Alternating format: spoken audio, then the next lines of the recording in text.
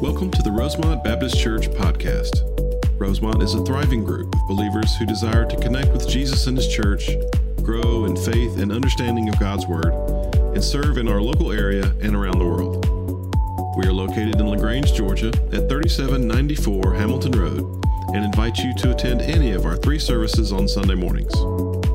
Please visit our website at rosemontchurch.org for more information.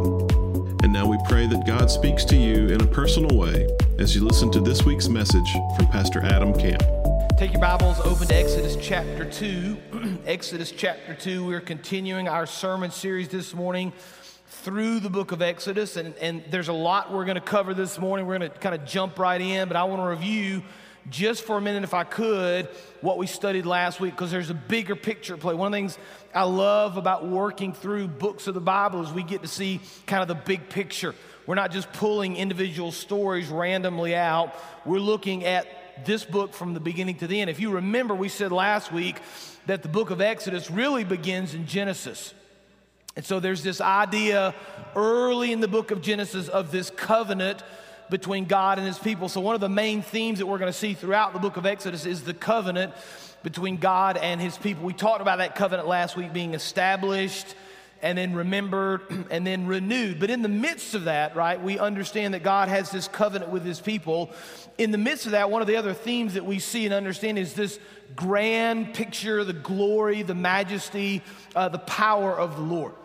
Because this is going to be demonstrated really from the beginning of the book of Exodus throughout. And so what you've got is this God that is in covenant relationship with His people, this glorious and majestic and all-powerful, and kind of wrapped into that idea, we said, is that God is faithful even when we're not. And so what we see from last week, and this will continue into this week, is that the people of the Lord that are on this earth, that are in covenant with Him, are struggling.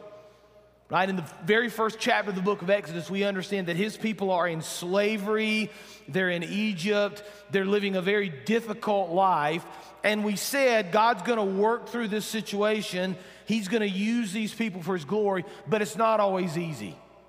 And so one of the applications from last week, one of the things we learned is that even if we're trusting the Lord, even if we're walking with the Lord, even if we're a follower of Christ, that doesn't necessarily mean everything's going to be easy. Doesn't mean it's going to be simple. Doesn't mean everything's going to turn out always the way we want it to, but we trust the Lord. Anyway, Isaiah 55 verses 8 and 9 say, "For my thoughts are not your thoughts, neither are your ways my ways, declares the Lord. For as the heavens are higher than the earth, so are my ways higher than your ways, and my thoughts than your thoughts." Right? We see the Lord is always at work. We see His majesty. We see His glory. We see this covenant relationship, and we understand that the Lord is always on His throne. And even when things aren't easy for us, even when they don't always make sense for us, we still trust. We still believe. And we still understand, as we'll see in this study this morning, that God has a plan from the beginning until the end. So let's jump right in this morning, Exodus chapter 2. Now a man from the house of Levi went and took as his wife a Levite woman. The woman conceived and bore a son, and when she saw that he was a fine child, she hid him 3 months.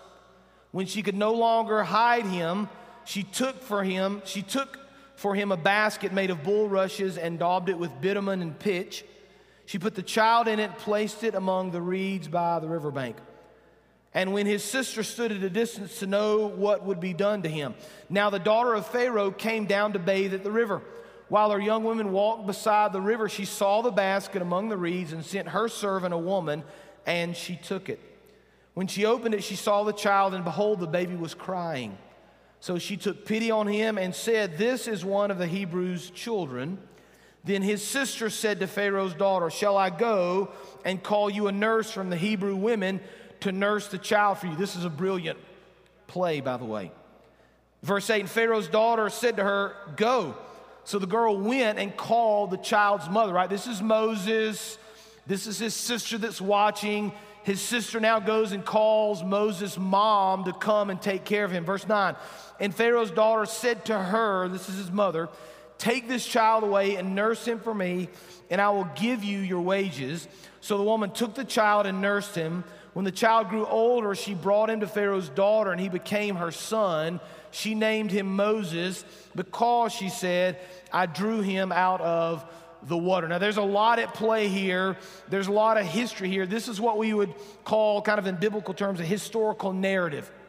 It's giving us the picture, it's giving us the background, giving us the history of Moses. So here's the first truth I want you to see very, very simply this morning to kind of put things in perspective in the kind of the grand picture of God's plan. Number one, Moses is born. Okay, Moses at this point is going to be born. God is now going to set in motion his plan through this man to rescue his people from slavery. Now remember what's happening here. Remember the context, because this is important. Right, the Hebrew people, and by the way, let me just kind of make this distinction. I want to be clear. I said this in the first service. I'll use the word Hebrew, Israelite, Jewish people. I'll use those interchangeable. We're talking about the same group of people. So I don't want to be there confusion here, right? But we understand that the Hebrew people, the Jewish people, are living in slavery. They're in a very difficult situation, but they've grown tremendously in numbers. And so Pharaoh's afraid of them. He's worried they may rise up. And so he has commanded now that all the young baby boys that have been born to be killed. Remember, we studied that last week. If you weren't here last week, he basically decreed that every male born should be thrown in the river, right? Now, it's kind of under this death sentence that Moses is born, right? So he's a boy, he's a baby, he's just been born. He should have been thrown in the river, but his mother recognizes what's going on. She understands what's going to happen to him, so she hides him. Bible says she hides him for about 3 months. When she could hide him no longer, maybe because he was crying a little bit more, the Bible doesn't really say, she builds for him this little basket, covers it in pitch like tar, so it will be waterproof, sets it in the river, and hopes that the Lord will save him. Now I want you to understand something, right? This is important. I want you to see this. As we walk through the book of Exodus, we're going to continue to explore this grand picture of God's Word. Right? There is a meta narrative. In other words, there is a plan from the beginning of Genesis all the way through to the end of Revelation. One of the things I love about Exodus is a lot of the big stories that we hear have connections to other parts of the Bible. Right? They're not just standalone stories, but they're written in the book of Exodus to help us understand what the people of Israel went through, but also for us to make connections into the other parts of Scripture. Now, I've said this before, and some of you have heard me say it, and this is kind of a broad generalization, but if we wanted to generalize the Old Testament, again, very broadly, we could say all of the Old Testament looks ahead to Jesus. So as you're studying through the Old Testament, you need to understand God is kind of one step at a time painting this picture of Jesus. So in the early part of Genesis, we know very little about who Jesus will be. We know that Messiah will one day come. We don't know who he's going to be, what he's going to do. And as you walk through the Old Testament, that picture of Jesus becomes clearer and clearer until eventually we get to his birth. And so as we're walking through this story of Exodus and the story of Moses and the story of what he went through, I want to make a connection for you that's going to look ahead to Jesus, right? This isn't just about a little baby in a basket in a river. This is ultimately about God's grace and his mercy and his power and his glory, looking ahead to when Jesus will one day come and save his people from their sins. But I want you to see it scripturally. Now let's take a step back. You don't have to look, but let's just be reminded of the book of Genesis. So we're thinking about Moses, born, placed in the river. If you back up to the story of Noah, and you were to read the story of Noah, you would be reminded that the Lord looks down on the earth, he sees the sin of the people, and he decrees that all the world should be destroyed by flood. Remember, Noah and his family build the ark. They get into the ark. They pass through the waters to eventually be saved. Now, think about this. This is the book of Genesis. Many centuries later, Peter, the Apostle Peter, is going to write about this. I want you to listen to the phrase that Peter uses when he describes Noah in the book of Genesis. This is 1 Peter chapter 3, verses 20-21. Then God's patience waited in the days of Noah while the ark was being prepared, in which a few, that is 8 persons, were brought safely through water. Verse 21, baptism, which corresponds to this, now saves you, not as a removal of dirt from the body, but an appeal to God for a good conscience through the resurrection of Jesus, right? Noah and the flood, watch now, are precursors of this idea of baptism, right? They're going to be saved by passing through the waters of judgment. God is going to allow them to pass through and be saved. Moses, right? Exodus chapter 2 here. The Bible says that when she could hide him no longer, in verse 3, she took for him a basket made of bulrushes and daubed it in bitumen and pitch. And when the child put the child in it and placed him among the reeds by the riverbank. Now, this word basket in the original Hebrew, right? The Old Testament is written in Hebrew. This word basket literally means ark. And the only other time it's used is in the book of Genesis. So we've got this connection now with Noah and the ark, Moses and this basket, which means ark. Moses is placed into this water. He passes through the water to safety. One writer said it like this: Noah and Moses passed through the deadly waters by riding in an ark, the vessel of salvation. They were baptized, as it were, in the same water in which others perished, right? The flood kills the population of the earth. The Nile River kills all the young males in Egypt.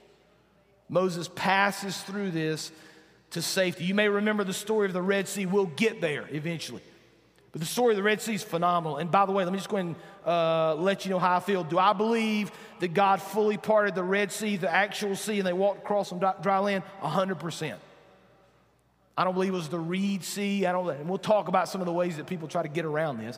But when the Lord commands these people to go, they have to cross through the Red Sea. And here's what the Bible says in Exodus chapter 14, verse 16. Talking to Moses, lift up your staff, stretch out your hand over the sea and divide it, that the people of Israel may go through the sea on dry ground. Now look, fast forward all the way now to the Apostle Paul, 1 Corinthians chapter 10, verse 1. Listen to what he says. For I do not want you to be unaware. In other words, some of y'all are not going to know this.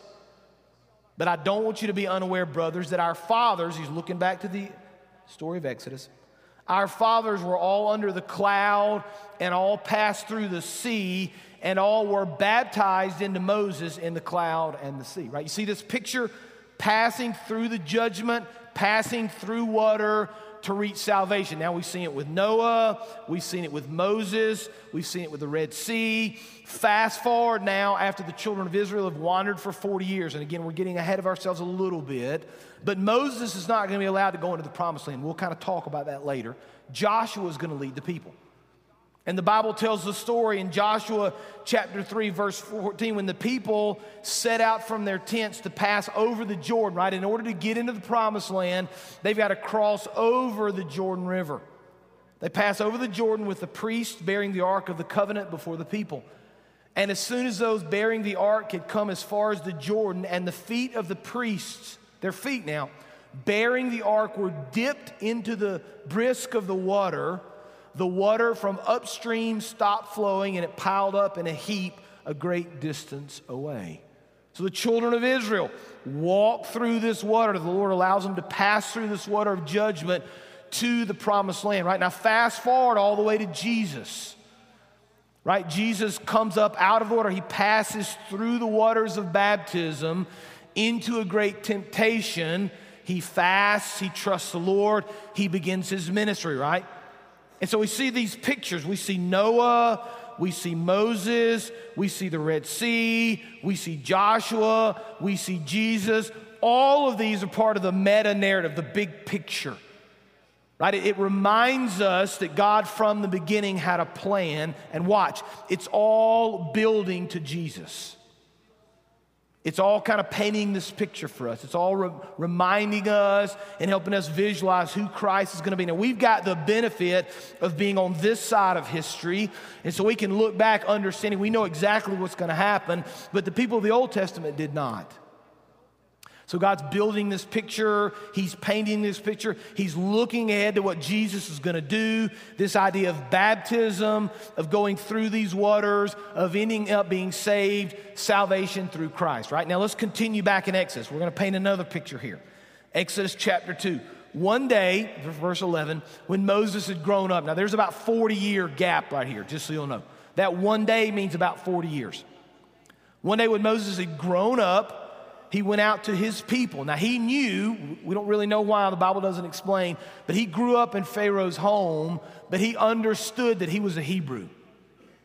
So the Bible says he went out to his people and looked on their burdens, and he saw an Egyptian beating a Hebrew, one of his people. And so he looked this way and that, right? It's kind of, he's sneaking around. Is there anybody out here? Right, nobody's here, right? He looked this way and that, and seeing no one, right, he knew nobody was around, he struck down the Egyptian and hid him in the sand, right? He kills this guy, buries him in the sand, verse 13. When he went out the next day, behold, two Hebrews were struggling together, and he said to the man in the wrong, why do you strike your companion? And he answered, who made you a prince and a judge over us? Do you mean to kill us as you killed the Egyptian?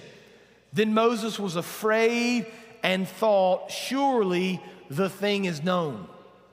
When Pharaoh heard of it, he sought to kill Moses, but Moses fled from Pharaoh, stayed in the land of Midian, and he sat down by a well, right? So Moses kills this guy, tries to hide it, realizes the next day word is out, so Moses flees.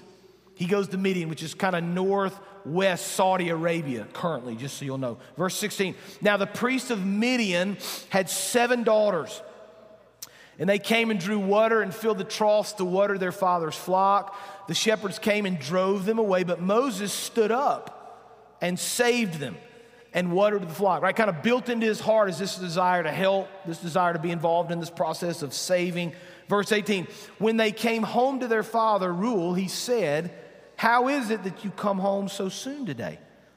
And they said, verse 19, an Egyptian delivered us out of the hand of the shepherds and drew water for us and watered the flock. And he said to his daughters, then where is he? Why have you left the man? Call him that he may eat bread. And Moses was content to dwell with this man. And he gave Moses his daughter Zipporah. She gave birth to a son, and they called his name Gershom, for he said, I have been a sojourner in a foreign land, right? So we've seen the birth of Moses. We see Moses grow up. He sees this Egyptian and Hebrew fighting, kills the Egyptian, buries him in the sand. Here's the second truth I want you to see. Number 2, Moses flees Egypt, right? He's born, he kills a man, he flees Egypt, goes into the wilderness. Now we understand, as we kind of make more connections here, as we're looking ahead to Jesus, we understand that Moses is going to be used by God. But a lot of people might not quite understand the close connection with Moses here and Jesus. Now I'm going to give you a phrase, and then I'm going to define a word for you, and then we're going to walk through it together. I want you to understand it very clearly. Here's the phrase. Moses is a type, T-Y-P-E. Moses is a type of Christ. Okay? Now let me define the word type for you. A type in Scripture is a person or thing in the Old Testament that foreshadows a person or thing in the New Testament. When we say someone is a type of Christ, we are saying that a person in the Old Testament behaves in a way that corresponds to Jesus' character or actions in the New Testament. So we say that Moses is a type of Christ. He's similar to Jesus. Now, they didn't have the understanding at this point in the book of Exodus because they didn't know exactly who Jesus was yet. But as we look back in history, we begin to see, listen, Moses shared a lot of the characteristics with Jesus, and we're painting a picture of who Jesus is going to be. Now, I've got a list on the screen I want you to see of exactly how Moses is a type of Christ. We'll think through these very briefly together. You can go back and watch the video later to write all this down if you want to. But here are the ways in which Moses is a type of Christ. Both Moses and Jesus were born during perilous times. Both narrowly escaped the king bent on murdering babies.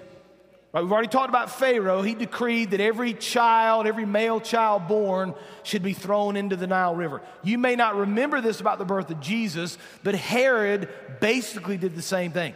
Any male child under the age of 2 needs to be killed. He was hoping in the process, Herod was, to kill off Jesus. So Moses and Jesus are both born under this decree by the king that all the male babies should be killed. Go to the next one.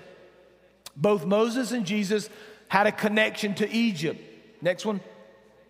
Mary and Joseph fled to Egypt with Jesus to keep Herod from killing him. Remember, after they realized that Herod has decreed that all the children, the male children, should be killed, Mary and Joseph flee to Egypt. Go to the next slide. Moses was born in Egypt and fled to keep from being killed by Pharaoh. Right? So see the connection of Egypt, fleeing to Egypt, fleeing away from Egypt. Go to the next slide. Moses was the adopted son of a king, right? He grew up in Pharaoh's household. Jesus is the son of the Most High King, right? Go to the next one. Moses spent 40 years as a shepherd. Jesus is the good shepherd. By the way, I'm not going to tell the whole thing here because I'm going to preach about this in several weeks. But think about this. Moses is going to go into the wilderness. He's going to spend time as a shepherd. He's eventually going to pass through the Red Sea, spend 40 more years in the wilderness, wandering, leading the people of Israel. Jesus, after he's baptized, passes through the waters, goes into the wilderness for 40 days. Watch now. Jesus accomplishes in 40 days what Moses couldn't accomplish in 40 years. He trusts the Lord, he refutes the devil, and he moves on into his place of ministry, right? So we see these connections between Moses and Jesus, right? Moses is a type of Christ. Go to the next slide. Moses and Jesus were alike, and then they both led God's people out of captivity. Go ahead and go to the next two right there. Moses led them out of physical bondage, obviously out of slavery into the wilderness. Jesus led them out of spiritual bondage. So we see the connection here again, both leading their people out of slavery. Go to the next one. Moses identified himself with the suffering of the people, his people. He wanted to give of himself to bring them to salvation. And the next one, Jesus did the same thing for us. Go ahead. He entered into our pain and suffering in order to save us. Right? Moses had this desire to save his people, and that desire is going to grow. We'll see that next week, new burning bush next week, which is phenomenal. Very excited about that. The Lord's going to convince him to go, and his desire to save his people is going to grow. It's going to increase. Right? We see a little bit of it when he goes out and he sees the Egyptian fighting the Hebrew. There's a desire to save this person, a desire to help. We see built kind of into the heart of Moses this desire to save people, lead them to safety. The same thing Jesus did. So we see all these examples of Moses as a type of Christ. Now here's the interesting thing, right? We're going to make a connection here, and this is where it matters to you here in just a minute. Right? Moses had everything. Right, Moses very easily could have lived out his life in the house of Pharaoh, never having a need, been given everything he could ever possibly want. But instead, he chooses to kill this man. Now, that's sinful. We get that. But his heart was right. He wanted to save. He wanted to help. He wanted the Lord to use him. And here's what I want you to see. I think this is important. I don't want to miss an important truth, right? We think about Moses as this incredible leader, this man of God, this man who led the Israelites out of slavery. All those things are true. But let's not forget a very, very important truth here. Moses killed a man. He murdered somebody. Then he tried to hide it. Then when he realized that everybody knew, he fled into the desert and was gone for 40 years. And here's the truth I want you to get. Here's the application I want you to understand for your life. Very simply. God can still use the broken and the sinful. You understand that? And I think some people need to hear that maybe a second time. God can still use the broken and the sinful. Listen to me. Listen to me. Your past sins and mistakes do not define you. You understand that? There's a long list of people in the scripture that did terrible things that God still used. In fact, if you were to go and study through the genealogies of Jesus in the New Testament, and actually begin to read about the different people that were in his family, there's some pretty bad folks in there. People did some pretty bad things. Murder, adultery, you name it, they did it. Rape, you name it, they did it. Bad things happen. It's this beautiful picture, this reminder that our past sins and our past failures and the mistakes we've made don't define us. Watch, not because of things that we've done, but because of everything Jesus has done for us. And I think we need to be reminded of the goodness of the Lord and of his mercy and of his forgiveness. Right? Because no matter where you've been or what you've done, through faith in Christ, through his forgiveness, you absolutely still can be used of the Lord. Don't let the enemy lie to you and tell you otherwise. Now let's finish up. Look at verse 23, Exodus chapter 2. We're going to flip a switch here. During those many days, the king of Egypt died. The people of Israel groaned because of their slavery and cried out for help. Their cry for rescue from slavery came up to God. God heard their groaning. God remembered his covenant with Abraham, with Isaac, and with Jacob. God saw the people of Israel, and God knew. Here's the third truth I want you to see this morning, very simply. God answers the cries of his people. He always has, and he always will. Now we remember here what these people are going through. Right? Moses is born. He's going to flee into the desert. God starts this process of reconciliation. God starts this process of saving his people. But watch, it's going to take from the birth of Moses until he comes back after the burning bush. There are 80 years in there. 40 years before he flees, 40 years in Midian, 80 years before God actually brings him back. All the while, though, now watch, God is at work. All the while, God has a plan. All the while, God is demonstrating his glory to these people. And that's interesting. I said we're going to flip a switch here because we've been talking about Moses, Moses, Moses, and all of a sudden in verse 23, 24, and 25, God.